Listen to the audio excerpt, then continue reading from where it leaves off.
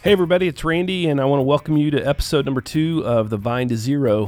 Remember, if this is your first time visiting us, hit on that subscribe button and share it with your friends and colleagues, and connect with us on the Vine to Zero. Today, I'm really excited to get our next interview out. Today's guest is Mark Steinhofer. Mark is one of my business partners. Mark's safety journey started in 1997 with General Electric, where he served as a quality and safety engineer. During his time at GE, Mark was involved with all HSE programs related to job hazard analysis, Six Sigma, ergonomics, as well as managing numerous training programs. He continued his career with Danis Environmental Industries in St. Petersburg, Florida, as a safety engineer, where he got his first experience with contractor safety management. Mark joined our team in 2000, and during his 19 years with us, he has served in many capacities, supporting multiple clients in and outside of the United States.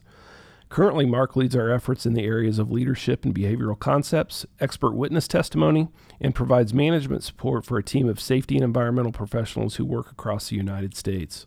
Mark obtained his bachelor's in occupational safety and health from Murray State University, his master's degree in safety management from Indiana State, and he also holds a doctorate in safety engineering. Mark holds designations as a certified safety professional, certified utility safety professional, and a certified health and safety technician.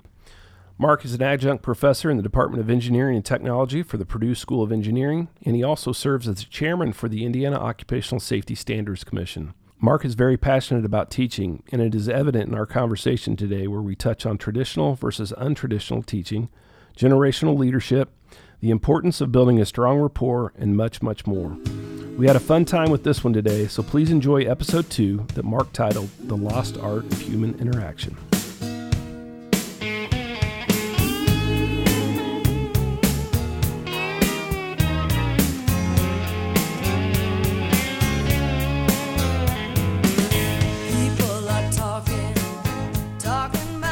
Well, Mark, welcome to the Vine, my friend.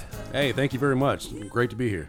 Yep, awesome. So Mark is one of my business partners, and he's been with Safety Management Group starting your 19th year. That's right. It's unbelievable when you go back in time. It's crazy. Yeah. Well, hey, why don't we jump right in and talk about your background and what you've been doing and how you got your start in safety.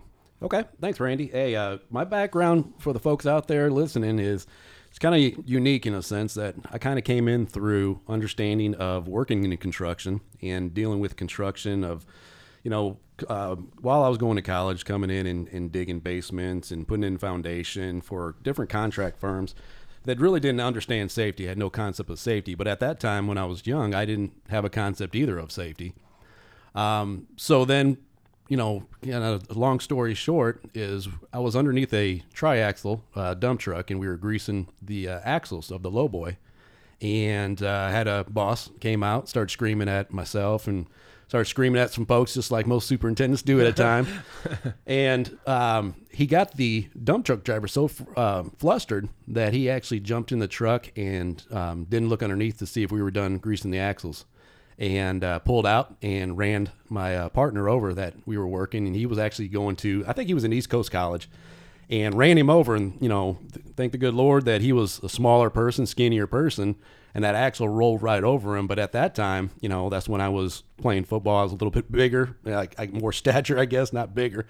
I probably would have been killed. And I actually got up out of that off of the ground and went right in and quit, and actually quit right then and there.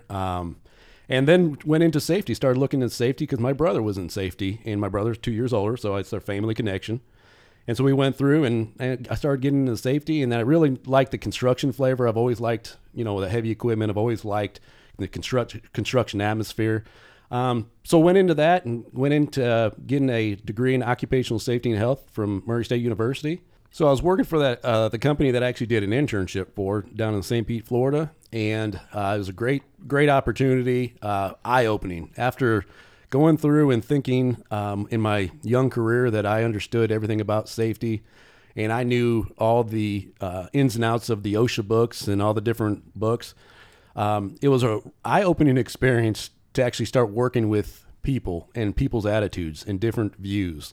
And one thing we're going to talk about that I'd like to cover today is the generational gaps. I was, coming out of college, 20-something, and I was dealing with people that have been in the trade 20, 30 years, and, they're 60-some, and, I'm trying to educate them or teach them how to do safety. And like, what do you know? Yeah, exactly. It was like, hey, you're a young snot-nosed punk, and you're telling me about what I need to do, and I've done this for 30 years. Right. So that was a great opportunity, and I learned a lot when I was down there and dealing with it. One story, I always like to share stories, and I'll tell the story later on, but it was a concept of understanding leadership and understanding how the proper way to talk to people. And I think, with me coming on and doing this podcast with you, that's the message I really want to send is there's ways to talk to people, and there's ways you don't talk to people. And there's ways you get people to buy in, and there's ways you make enemies really quick, just the way you talk to them. So we're going to cover that later on. But so that's what I did in Florida. And then I said, you know what, I'm going to come and move back home. I'm originally from South Bend, Indiana. I figured Indianapolis was a good setup because it was a bigger city. I was a little bit used to that. So I came back and actually started getting my master's at Indiana State University in safety management. And then actually I further went on and just said, I'm going to continue to work smarter, not harder, I guess. And I got my PhD in safety engineering. I'm a certified safety professional, a CSP, and I have most of the other accolades that you can get into with, the specific industries that we work in here at Safety Management Group, utilities in general, construction, and then manufacturing. So in a nutshell, that's kind of my background and where I've worked. And like you said, you and I have shared a lot of gray hairs, I guess, at Safety Management Group. We've worked here a long time, and just want to throw this out for the group since I have this audience, is I actually have more seniority than Randy, even though he's my boss. I have more seniority than him because he took he took a little migration for a little bit.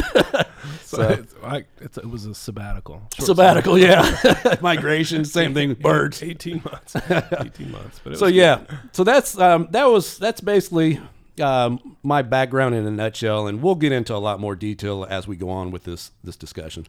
Great. Well, you know what? In 20 years, I don't know. I didn't realize that story when you were working. Yeah, I don't. Young man, and I relate to that just based on my first project here. I worked with a superintendent. Still a really good friend of mine. He's retired now. He worked for a big construction company, big general contractor, and his son was killed in a construction accident in. I think the early 90s. He was working on a paving crew, and he was staging trucks in.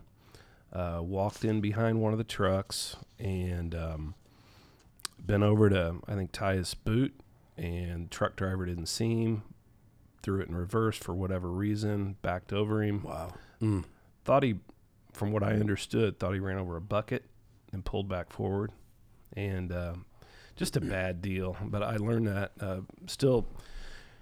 tough on the family, and even all these years later. But yeah, that's a shame. And what's funny is I don't share that story with a lot of, like, I guess I would say, like, safety professionals or folks like that. I share that story a lot with workers and employees in the field, folks out on the, you're kind of your frontline defense, and it strikes home, and they understand then you're kind of a normal, common person. You're not this person that's all about safety, but you've been there, done that. You kind of seen it, and also too, then you've been affected by it too. Sure.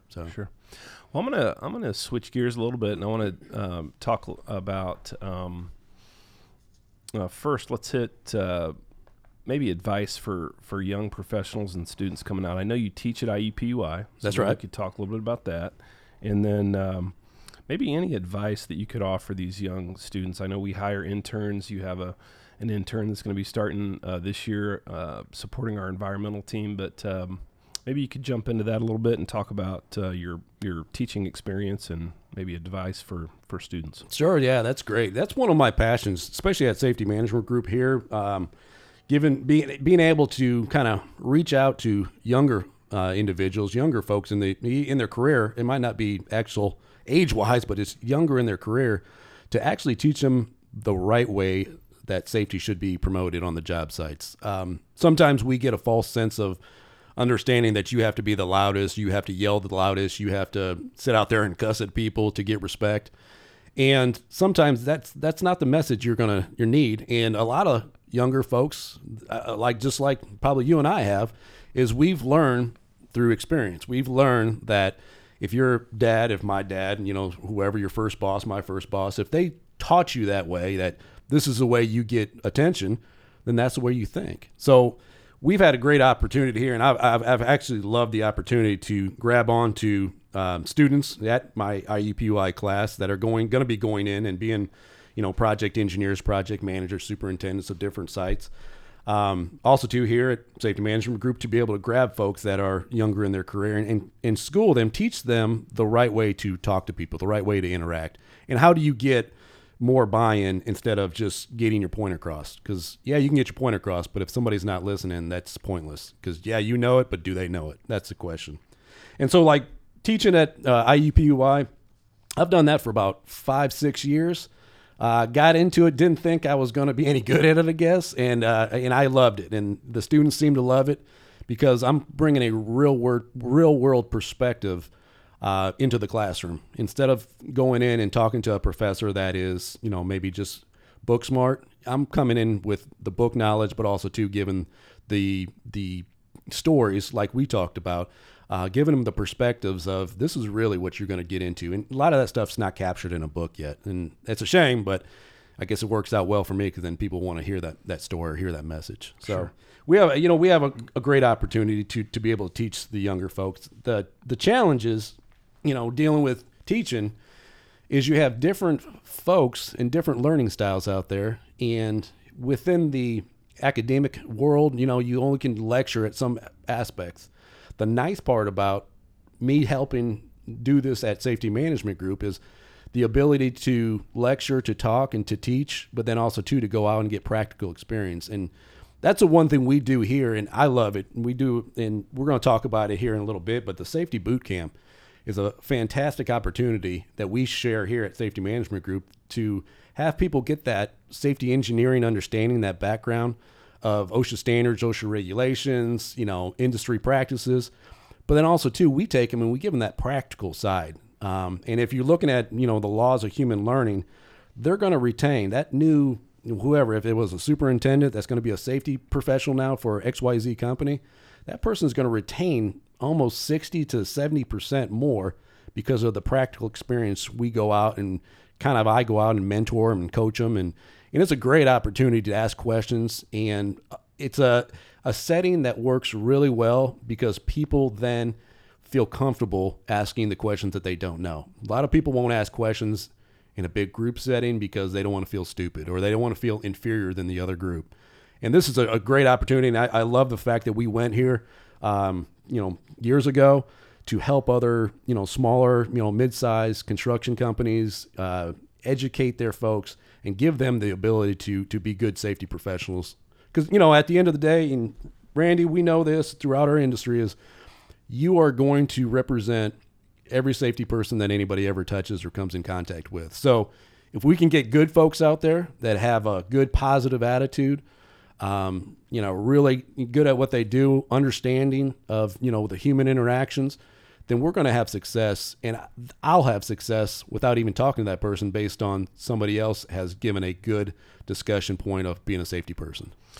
Yeah, I think excellent points. And I couldn't agree more. I mean, the way you approach and interact with people in the field, it's going to make or break you right out of the gate. Oh, totally. As a safety Yep. person. That's right. That is right. Okay, let's talk about the Safety Boot Camp. You brought that up. We started that. I think it's been about 5 years, right? I think so. You're dating me again, Randy. Yeah. It's scaring me. It's been about 5 years, and we've put several people through that internally. I mentioned one individual, Mark Miller, who was our first boot camp. That's right. First person that you put through our boot camp.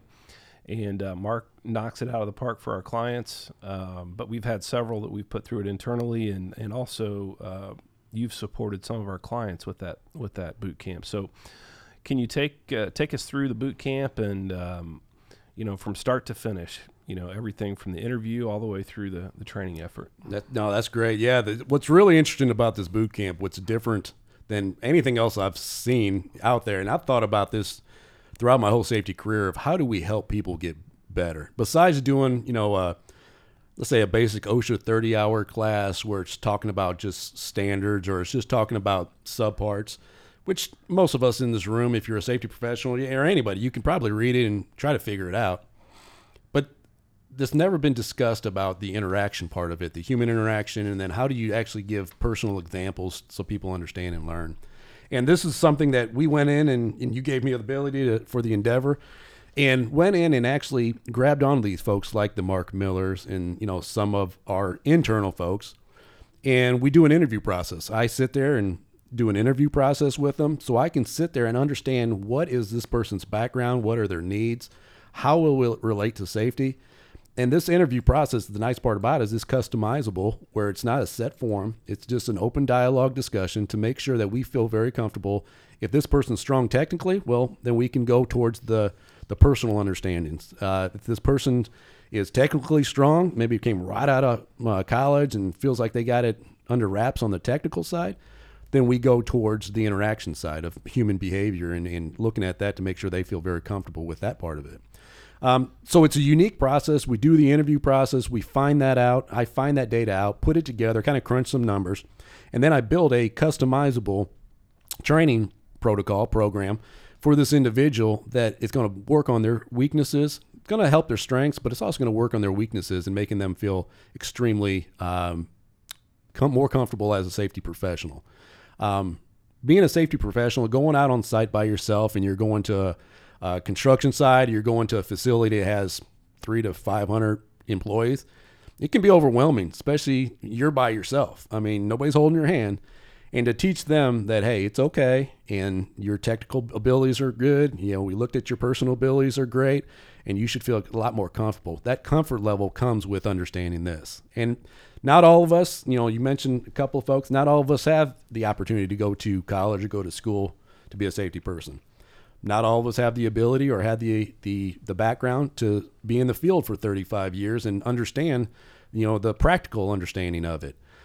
This program, this boot camp, the main intent, what I try to do here is to take both of those and make the perfect person, the perfect safety person that can go out and understand both sides of that story, both sides of the coin is what they always talk about. But they will go out there and be able to be a technical interpretation, but also to be able to relate that in common terms. And it works wonderful. It's been working wonderful. And actually, we did it internal just as a kind of a pilot test, I guess you say, what they call it, a beta test to make it more professional. Right. But then we went out and we talked to a lot of our partners, and they had a huge need for it because at that point in time, they couldn't hire a safety professional. But what they did is they internally hired a person, maybe a superintendent, for their company that showed all the value systems, had all the relationship systems built up, but this person needed to have a change of work. And they made a safety director, a safety person out of this, safety manager out of this person.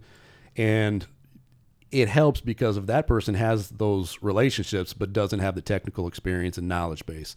And doesn't understand the legal ramifications too of if you're making wrong calls or if you're not making the call, period. There's a huge legal ramification there too. And this helps understand all that, from workers' comp to recordability to the litigious society. It happens and it works out beautifully on that one. Yeah, you the class basically what I really like about it is it's tailored to the individual. I mean, you spend time interviewing, completing that needs assessment, and so the duration of the class could be 2 weeks or it could be 3 months, right? That's right. Yeah, it really depends on what's the commitment level for that individual. Because I really look, even though, yes, we're in the business to make money. That's fabulous. But I'm also looking at that commitment level of that student that I have in front of me. And when I say student, it could be somebody that's right out of college, 20-some years old, or it could be somebody that's 60 years old and trying to be a safety person now. But if that commitment level's not there, I will actually step away and say, you're not going to get what you need out of this person because they're doing it for all the wrong reasons. And it kind of goes back to my background, like I told you about earlier, and the folks listening, there's a reason I do safety. I've seen the end result of somebody being run over by a lowboy truck. I've seen and had to have that discussion on different sites where there was a fatality and had to deal with that. So you have to understand the commitment level of, yeah, it's nice. You get to sit in an air conditioned office and you might be looking at that towards your future, but that's not really what all it is. It's actually a lot more than that. And I make sure they understand it's a lot more than just walking around acting like a safety person. Great. So let's jump into, we'll stay on the safety leadership path. And I know over the past, probably 3 or 4 years, you've been traveling all over the country and outside the country teaching safety leadership concepts, behavior-based concepts. Can you talk a little bit about your experiences with that? Yeah, it's amazing how this thing has just progressed and transformed and changed from starting with just, my goal and my goal for my personal goal, and then us at Safety Management Group, our goals are to be different. What is the new endeavor? What is something different? Like, great example is us doing this podcast right now. I mean, this is fabulous. This is a great forum to have safety professionals and have people be able to listen to a true safety person saying, hey, this is what I've been through, trials and tribulations, and maybe this will affect you in some way, shape, or form. So the ability to take this leadership concept and to go basically I call it everything that school didn't teach you. All right. This is human, talking about human error, talking about risk understanding. And there's a multitude of topics talking about communication, verbal and nonverbal communication when you talk to people, when you're communicating that, your message is being sent when your lips are shut. There's a message being sent. If you got crossed arms and people are all upset or look like they're, excuse my French, pissed off. This is one of those things that's a reality. It's a reality. And to be able to put that in a forum of a leadership training, leadership concept that's, a day, 2 days long. And it's great because it teaches people the stuff that they go, oh, I think I already know that. And then when we do the class and we teach them a lot of the stuff, they go, oh my gosh, I had absolutely no clue. Because it's one of those things, you don't know what you don't know. And when I put it in a sense of, hey, this is what we're talking about safety wise, this is the stuff you're going to deal with. Yeah, it's an OSHA regulation and you can read a standard book. But do you really understand what risk is? Do you really understand that everybody makes error? So human error. So, to sit there and say, well, it was the employee's fault. Well, yeah, we all know that because they're imperfect. They're not robots. They're widgets. Okay. They're not widgets. So this is one of those things that it puts it in for companies to make sure they can build their safety program the right way. And their leadership, their frontline leadership is the most important. They understand that, hey, people are going to make mistakes, but this is why we do all this safety stuff, safety programs and policies, because we have to counteract the known errors potential. So it was a great opportunity. I've done this had a client that took me to, Scotland. I went in Scotland and did a class in Scotland. Went in Germany, did it in Germany, which is very interesting because we actually had a translator. Yeah. And I would say something, and we had a translator that would speak German. And I know enough German to be dangerous, so I actually didn't try to talk. But it was one of those things that, at the end of the day, at the end of that training, my fear was something would be lost in translation. And it actually went perfectly. I mean, the client was extremely happy and wanted actually us to go to China and Taiwan and continue this path, teaching all of them because they're a global company. And it was just a great opportunity, and it was fabulous because you're teaching folks that maybe have never even seen the U.S. stuff, the U.S. safety stuff, and you're teaching them something they probably have never seen or heard before. Yeah. And so it was a great opportunity. And, this is something that I've done, in the U.S. a multitude of different times, from utility contractors to heavy construction, to general industries. And it works wonderful. And I've yet to have anybody go, oh, this isn't something we already knew. This is just something, it's kind of, if you see it as the industry changes right now, the new industry flavor is leadership concepts. But the nice part about what I do is it's realistic leadership concepts. I talk kind of the way everybody's listening right now. Well, I talk the same way. But the nice part about it is if I need to, I could always bring in the PhD of safety engineering aspects and get technical. Sure. But it's going to be real understanding of what safety understanding and leadership concepts are. Yeah, we talked about what kind of a hurdle that would be taking the training international, right? Because you can tell by how passionate you are about the topic. So we, internally we were like, how are we going to pull this off with an interpreter? Just the excitement. That's right. Yeah. The stories, all those things, but you did it. No, it was, yeah. Like I said, I had a lot of sleepless nights thinking about it, but, like most of the things in your world that and the folks listening, sometimes we worry about things and everything works out at the end, but you worry so much about it. It was wasted worries. And this is one of those type of things that if you feel like you have a good product, you feel like you really truly care and it's coming from the right spot. You really want people to understand leadership concepts and make them better for themselves, their companies. It all works real well. I know one thing you mentioned was, we're out there on the edge trying to do the next best thing, and what's taking risks. Our theme of move the needle. That's right. This is definitely one of those areas, right? And this week I was in a meeting. We're looking at partnering with a firm on VR, so virtual reality, and we spent 2 hours kind of brainstorming and looking at what can we do to enhance a boot camp? What can we do to enhance a 10 or a 30 hour that's you're teaching from a slide set, right? Right. It's like Charlie Brown's teacher, huh? Just monotonous. But I tell you what, the VR is something that it's very cool. It's up and coming, and I'm excited about it. We're working hard on it, and anyway, I think it's again just the whole idea of new ideas. I've got your Take 30 for Safety bracelet I'm wearing. That's right.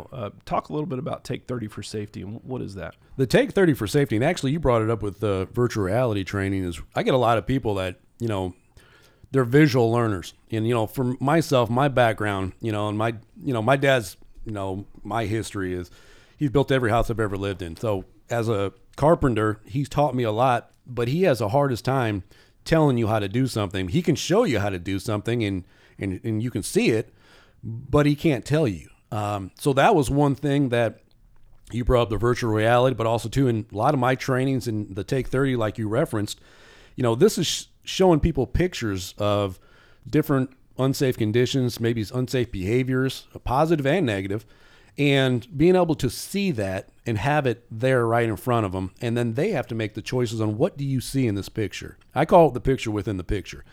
Everybody can see the easy stuff. I mean, you can be not even a safety person and see, somebody 30 feet high with no fall protection on.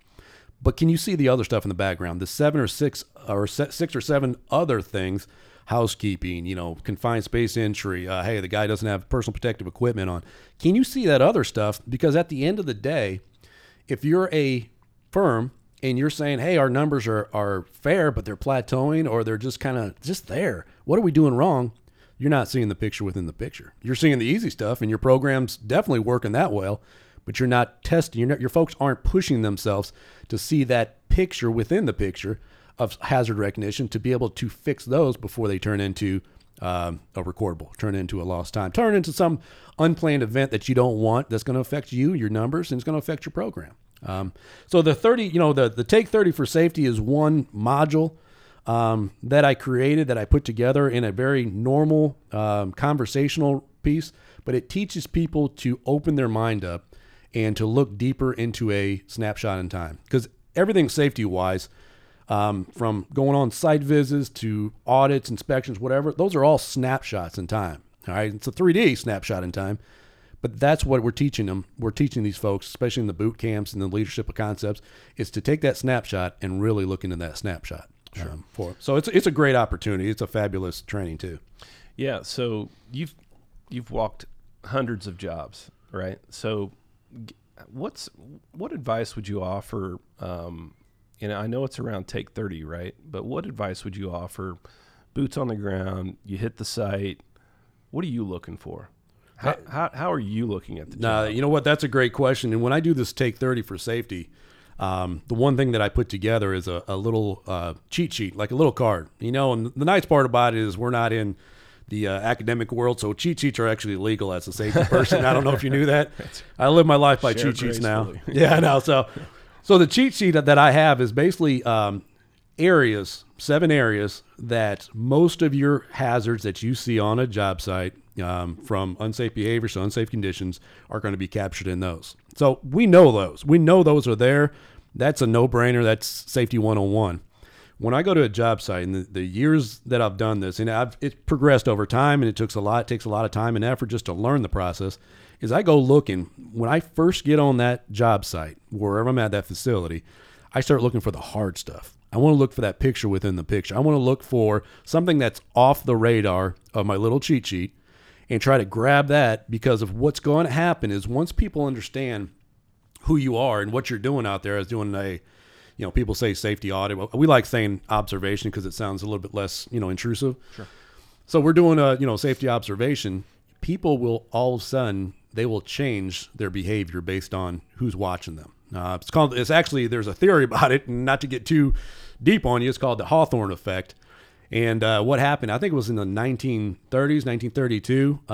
Basically, it was an understanding that when people are watching, when people know they're being watched, their actual behaviors will change. And, they did this study, and it was a quality/efficiency study. And they found out that in this Hawthorne, it was an electrical company, that when people are watched, they were working more efficiently and quickly. But when they knew they weren't being watched, of course, hey, let's go get a smoke break, or hey, let's say talk about the Super Bowl or whatever. And it's the same process. I grabbed onto that, and I said that's the same process that we see in safety all the time. When somebody's knows they're being watched, or OSHA's on site, or the owner's on site, everybody will work safely, and they know how to work safely. But at the end of the day, once that person leaves site or somebody takes off, then all of a sudden your true behaviors, your true understanding comes out, and that's what we got to work on. That's the part that's scary, is you know how to do it right, but do you do it right, all the time for the right reasons, or are you doing it right just because of, Mr. Safety's there, or Mr. OSHA's there, or Mrs. OSHA's there? That's the problem. That's sure. That's where you get into culture and understanding culture. So if you could elaborate a little bit, one thing that you mentioned when we were talking about audit versus observation, you mentioned audit as being intrusive. I think it's an excellent point we need to drive home with our listeners. Yeah, no, that's great. And I didn't even know you caught on to that, but that's something that, we've worked on a lot of times. Within the industry, the first analogy you always hear of a safety person is a safety cop. And so when the language you use sometimes and how you call certain things puts people in a defensive mode immediately. So if I'm coming to your job site and I say I'm doing an audit, some people immediately think of a tax audit, and it's about that tax time. And if I called you up, and the folks listening, if I called you up here in April and said, we're doing a tax audit, would you be excited about it, or would you think, oh Lord, what's going to happen now? I'm not going to be home. Yeah, exactly. Yeah, exactly.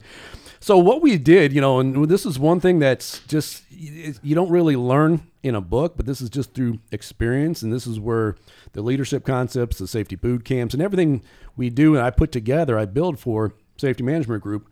We use vernacular, we use terminology that makes sure people understand that it's not a negative thing. An observation is an observation. I'm observing you to see if you're doing well, good, bad, great, whatever. An audit has a negative connotation, and that's the thing we got to worry about. Example would be too is, a lot of times, when somebody has a near miss, you've heard the term near miss within the industry. We try to break away from that. We try to call it a free lesson, because that's basically a free lesson that at the end of the day, nobody seriously got hurt.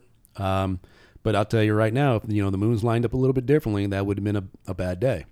So it is wordsmithing a little bit, but a lot of times with wordsmithing, you get people to buy in a little bit better because you get them out of that defensive mode.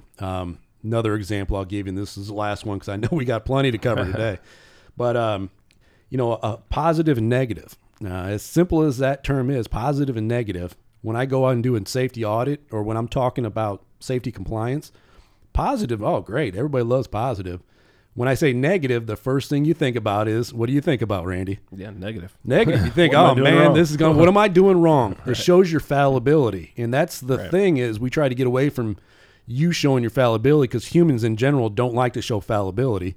So what we like to do is saying, hey, positive, and then an opportunity to get better. and you get rid of that negative term and you get an opportunity to get better, and people look at that and say, hey, that's great. It's like, I made a New Year's resolution to lose weight.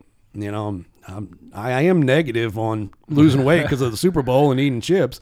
But, if I use the term, it's an opportunity to get better. If I can stay this course and stay this path, it's going to help me be more successful and not come down on myself so hard. Sure. We had a question come in from our first, we had a great response from our first podcast. And one of the questions that came in relates to pre-planning work. And if we could talk about maybe things that we've seen out there, tools that are available, but pre-planning, kind of like daily safety planning out in the field, not a project safety plan, but morning crew huddles. Any best practices or advice you can offer in that area? Yeah, that's a hot topic because a lot of folks like doing what you brought up. They're kind of like a pre-planning tool, like a tailboard meeting they call them. Job safety analysis. There's all kinds of toolbox meetings, a generic term for it. The best tool or the best understanding I can give the folks listening is to not try to give people what they want to hear, to actually look at the job and actually use that tool for the right reasons. Talk in normal terms. If there's a hazard, if there's a machine hazard, you don't have to use super hard terminology to understand machine guarding and all this. Say, hey, don't put your hands there. It's going to cut your fingers off. And when you're talking to the different crews and folks, you'll get a lot more buy-in because of people you're talking to them, you're talking with them, you're not just talking at them. And that's what I have found. And I've done numerous kind of a sit-in. I do this thing all the time. I used to do a lot more when I was more in the field is, as a safety person, I would go out in the morning and I would make sure whatever client I was going out to, I would wear the hard hat color of the general laborers. And I would go out to their meeting and listen like I was a new employee just to see what kind of buy-in was happening. I wasn't a safety person. I wasn't a white hat. I wasn't, management. I was one of y'all. All right. And you will get a lot more understanding when people are not aware of who you are or what you're doing, and you're understanding they talk a lot differently than if they do if there's a management person sitting there.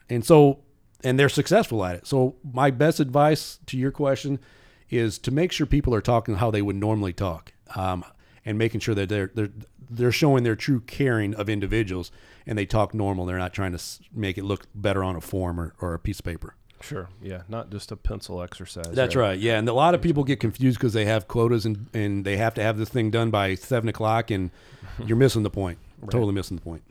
Yeah. I had relayed a story. I was out on a job site a couple of weeks ago and, a lot of good things in place, and they do a pre-planning exercise. Then when they get out to the field to execute, we walk up on guys working in a situation that puts them at risk. And so in my conversation with Tony Sykes a few weeks back, we hit on this and trying to talk, he kind of relayed the idea that, comfort and, I'm not quite comfortable, even though I might identify it as a risk, I'm just not comfortable bringing that up to my coworker. How do we get over that hump? That's another great question. My quickest answer is you have to have a culture on your safety culture on your job site, and everybody, listen to this, and most of us in the room understand what a safety culture is, but you don't understand the intricacies of a safety culture. And one of the biggest intricacies of a safety culture it's called a just culture.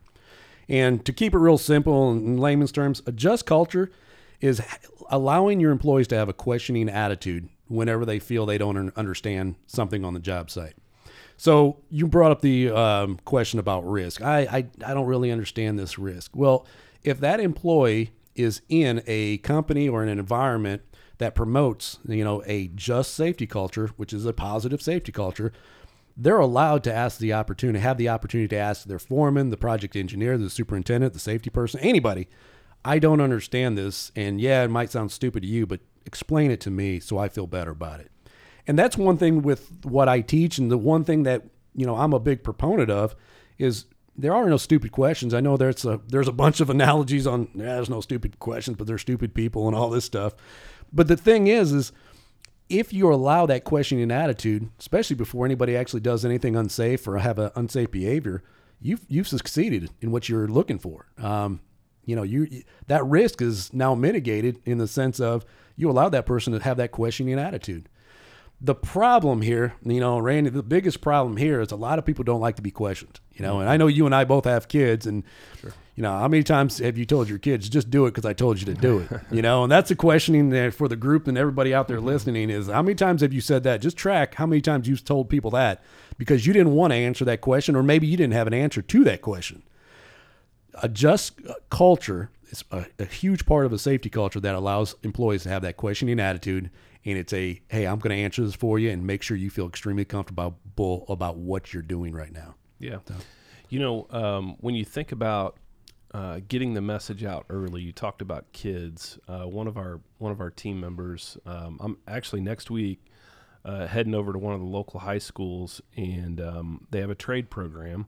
And one of our team members has a son that's going through that program, and they're posting pictures and things on the web about, hey, check out what the kids are working on. Yeah. I mean, long story short, right? Check out what the kids are working on. Our advisor sees that and is like, time out, wait a minute, So he's reached out to the school to say, hey, this is what I do for a living. I'm a safety professional, and now I'm seeing not only my son but all these kids in this program. And what are you doing to teach safety concepts and So I guess my point or my question really is relating to if you go from one job to another, you talk about a just culture, one employer to another, it's going to be different, right? So I think, how do we start getting this message earlier to kids, right? And teaching them the concepts, whether it's through a trade school, an early intervention through a high school program or a trade school or whatever. Right. Yeah. No, that's a good point. I don't know. Just No, that's a great point. And you know what's funny is, like what you were involved with, I actually was asked by high school to come speak in their world because of, they have no concept of what a safety engineer is or a safety person. Because it doesn't meet the normal criteria of like a civil engineer, mechanical engineer. And so in March, I'm actually going to go and speak to a bunch of high school students about what a safety person is and make them understand that the stuff that they are actually being taught at their little jobs, let's say they're cooking chicken for KFC, all right? There's a reason they're being taught about PPE, working with the grease and the fryers, slip, trips, and falls. That's why they tell them, hey, be careful, slip, trips, and falls. At that time, they don't understand that is being a safety person, and somebody had to build that program. But when I talk to them and get them to understand those concepts, and there's always reasons for that, hopefully it will light a fire in some of them to say, hey, I want to get into that. I want to get into that field because, as you and I both know, I mean, good safety people are hard to find. And right. A lot of it is, making sure that you're grooming this person to fully understand what the point of safety is. And what's funny, to bring up the point that you mentioned about the trade school, taking pictures and showing, publishing them. That's one other thing that I don't know if you know this, but I do all the expert witness cases here. Right. And there was a couple cases that I did where actually there was an injury, significant injury, and all that stuff just is discoverable when you publish all that. And that was actually pulled up by the lawyers, the attorneys, and that's stuff that they can actually find out. So to have somebody in that realm, and that's, a trade school or whatever, union hall, you got to be real cautious with that stuff because that stuff will definitely get you potentially in trouble. And at the end of the day, do you really want to go to court about that, especially when somebody got hurt, or would you just settle it out of court and lose a lot of money? Sure. Yeah. So you mentioned expert witness testimony, and I know that is you primarily any opportunity we have that comes in. You take those on.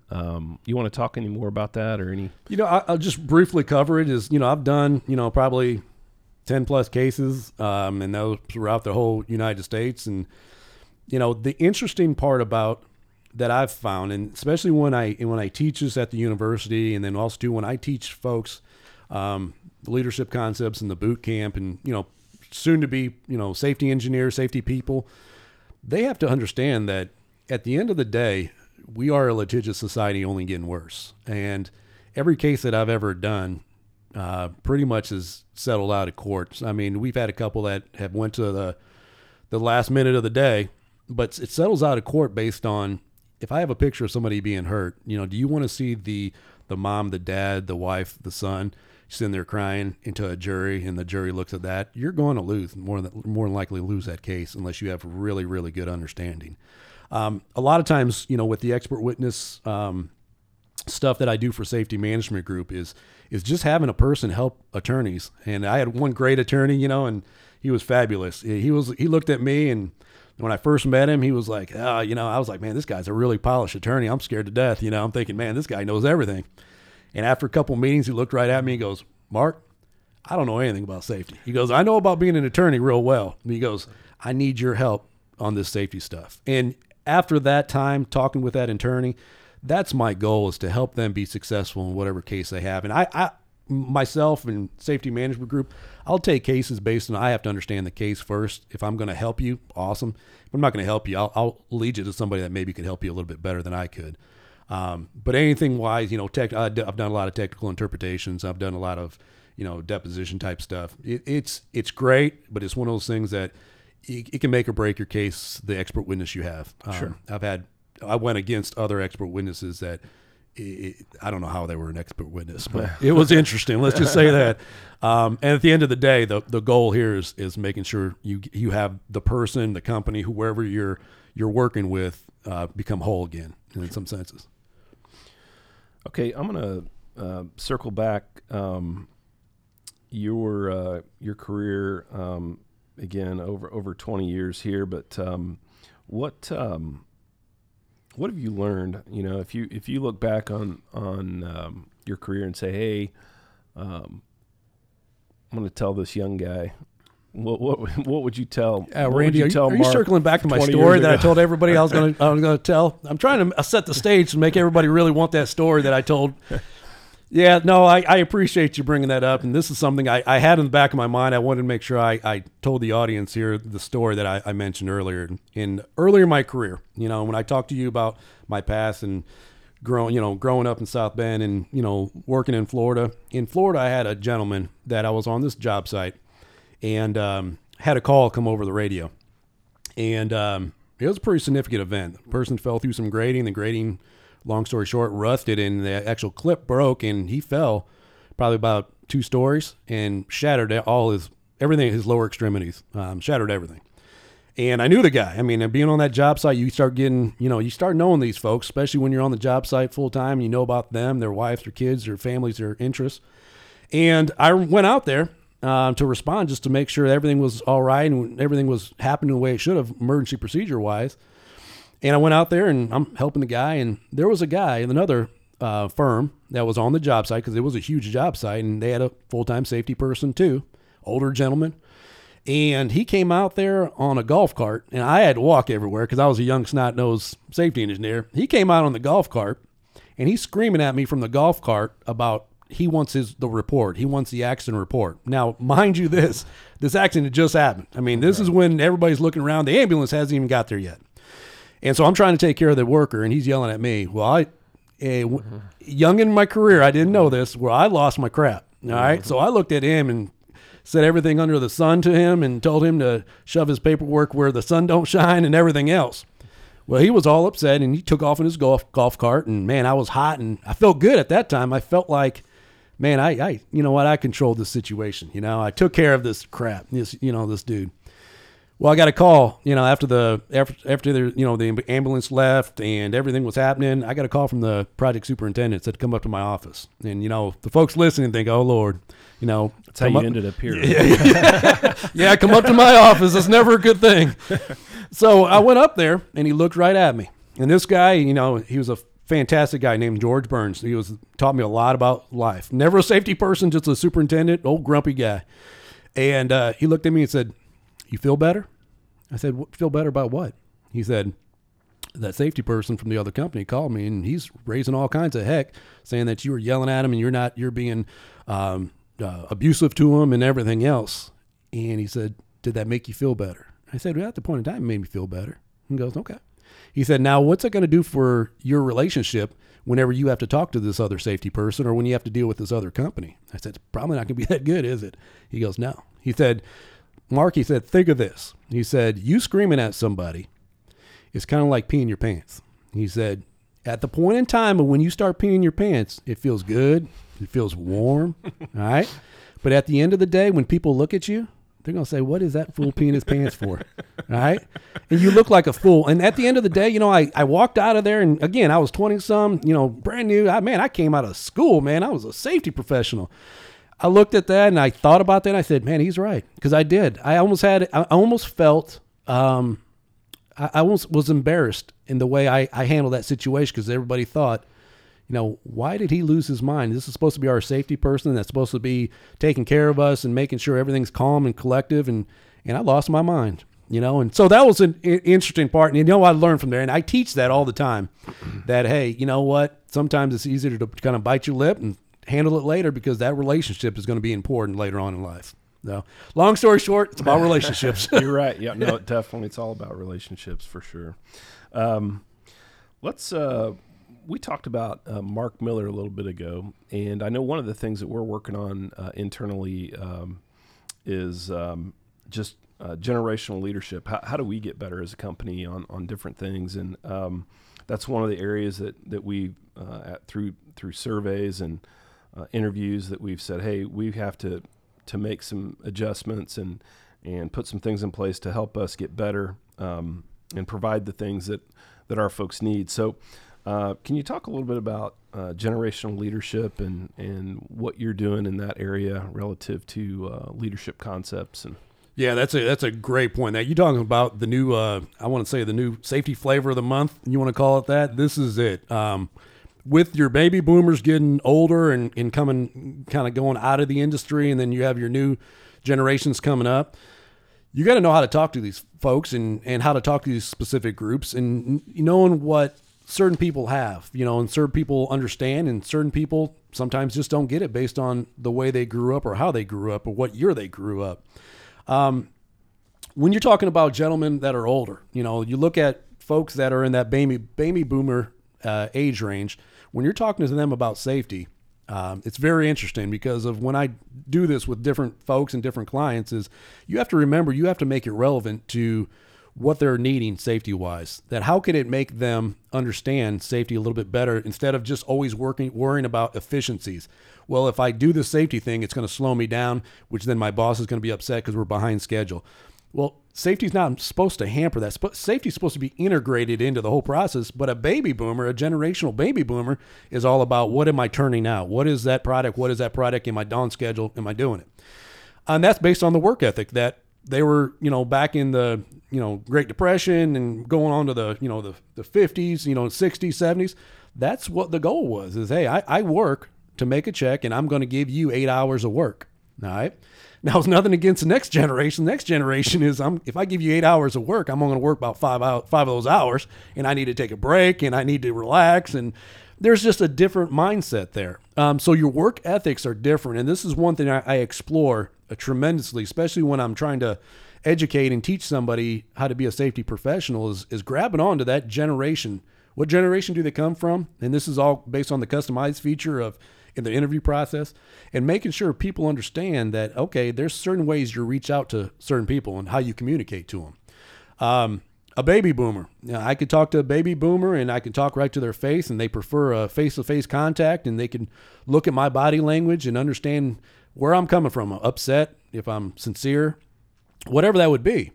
But if you look at the newer generation, and this is a lot of kids that I have in my class on my traditional side for in the School of Purdue, is I'm dealing with people that are used to tweets, Snapchats. You know, again, with my kids, if I text them, they won't text me back. But if I Snapchat them, all of a sudden I get a Snapchat back. You know, you have to be able to adapt to the situation. Okay. You know, who would ever think we would be doing a podcast when you and I started, you know, 20 years ago, 19 years ago? I never thought you and I would be on here doing this, you know, maybe in prison, you know, with a glass wall between us, but that would be about it. So it's one of those things that you have to be able to adapt to the situations you're actually in. And that's the one thing we're really pushing is understanding the different generations you have out there, and then being able to effectively communicate with all those individuals in the right way. It's the end of the day, it's called building a rapport. And you have to figure out, how do you build a rapport with somebody that is 65 and has a different view of life than you? And how do you build a rapport with somebody that's 21 and they think they're infallible and nothing's going to ever happen to them? How do you build that rapport with them? And this is all, again, talking about safety. One side of it is, I've never been hurt yet, and I've done this for 35 years. The other side of it is, I'm young, I'm not stupid, it'll never happen to me. So that's what we found out, and that's what I build a lot on. So these are all the intricacies of what I've always produced and tried to produce for my students and for, the university, for Safety Management Group. You have to take all these things into account. And it's not a quick, easy dip of, hey, give them a 30-hour and call it a day. People learn differently. Everybody learns differently. People like to touch, smell, look at stuff, and other people, if you give them a tweet, they can say, okay, I figured it all out for you right there. So it's really interesting. That's an interesting concept, and I appreciate you bringing that one up. I know you, in addition to your teaching, so we talked about IUPUI, so that's Indiana University, Purdue University at Indianapolis. I think it's important to bring up for people who don't know. But one of the other things that we try to do, right, internally within Safety Management Group is get out in the community and support, whether it's trade associations or whatever it is. And I know you've been active. You were on the Indiana Board of Safety Review. I actually took your spot after you left that committee, and then now you're the chairman for the Indiana Occupational Safety Standards Commission. So can you talk a little bit about that group and what you do? I can, yeah, and that's great. I'm glad you brought that up, because a lot of people just don't understand that actually the Occupational Safety and Health Administration, they actually have this board, and this board is something that I chair, that if you cannot, as a company, and you're trying to do the best you can, you're trying to do your due diligence and safety, but you just cannot meet a standard, all right? You met the intent of keeping the employee safe. You've done everything safety-wise you can, but you just can't meet that intent of the standard. It gives the companies ability to come into our committee and to set their case, to state everything about their case, how they're protecting their employee, but this is how they cannot meet the intent of the government standard. And it gives us the ability to then sit there and vote on that, to say, okay, we'll give you a temporary variance to the OSHA standard, or we'll give you a permanent variance to the OSHA standard. And it's amazing that a lot more people don't take advantage of this opportunity, because it's a board of industry professionals. I sit at the chair. We have people from all over the place, and it just gives that practicality to the OSHA regulations that I don't think people understand. That sometimes, yeah, it's a rule and it's in the book and it's written, but you got to have some variability sometimes, because sometimes, especially in construction, the construction side, things change, and there's nothing set perfectly on trying to do the safety understanding, especially with fall protection type issues. So this is a group that I have that it gives you the ability to look at it, to make sure you meet the intents, and then also then you vote on it. And then actually it goes in and OSHA recognizes it, and you actually can do that practice. Even though you're circumventing the actual standard rule, it's a temporary variance or a permanent variance to that rule. Here's a great example I have. There's a couple of them, but a great example of, we did one in the Indianapolis Zoo here, and I'll keep it long story short, but it was a ladder, and it was a ladder where they couldn't meet the intents of a fixed ladder, and it was in the new orangutan exhibit. And we had vets come in, we had scientists come in to the committee and tell us everything about it, why they couldn't do it, and why they were worried about it, and what it would affect the animals. And at the end of the day, we heard all this, and it was very, very interesting, especially when you don't know anything about orangutans and monkeys and primates.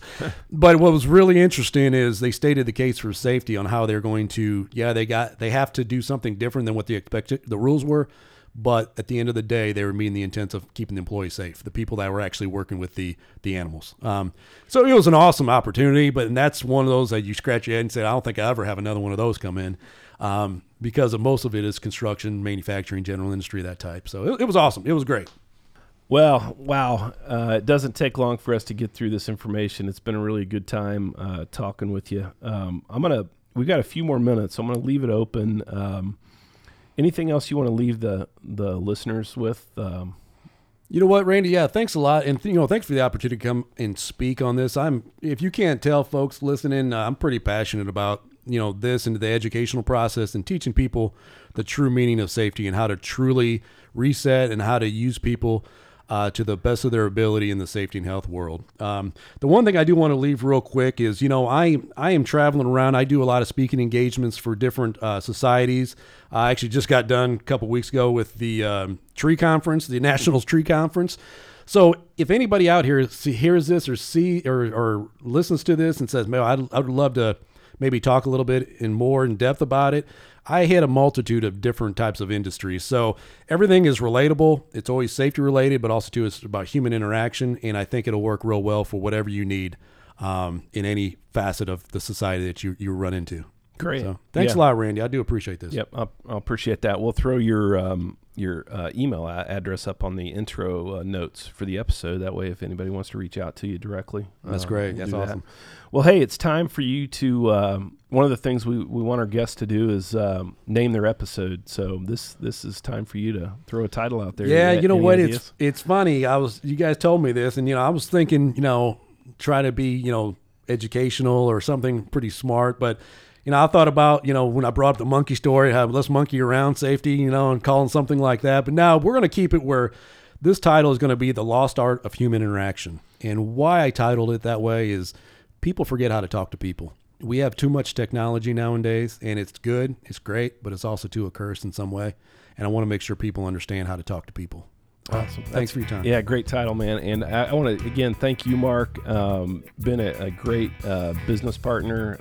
We've worked together, colleague for 20 years now, and we have a lot of fun. So we do. Yes, we do. I appreciate your time, and thank you all for listening to the Vine to Zero.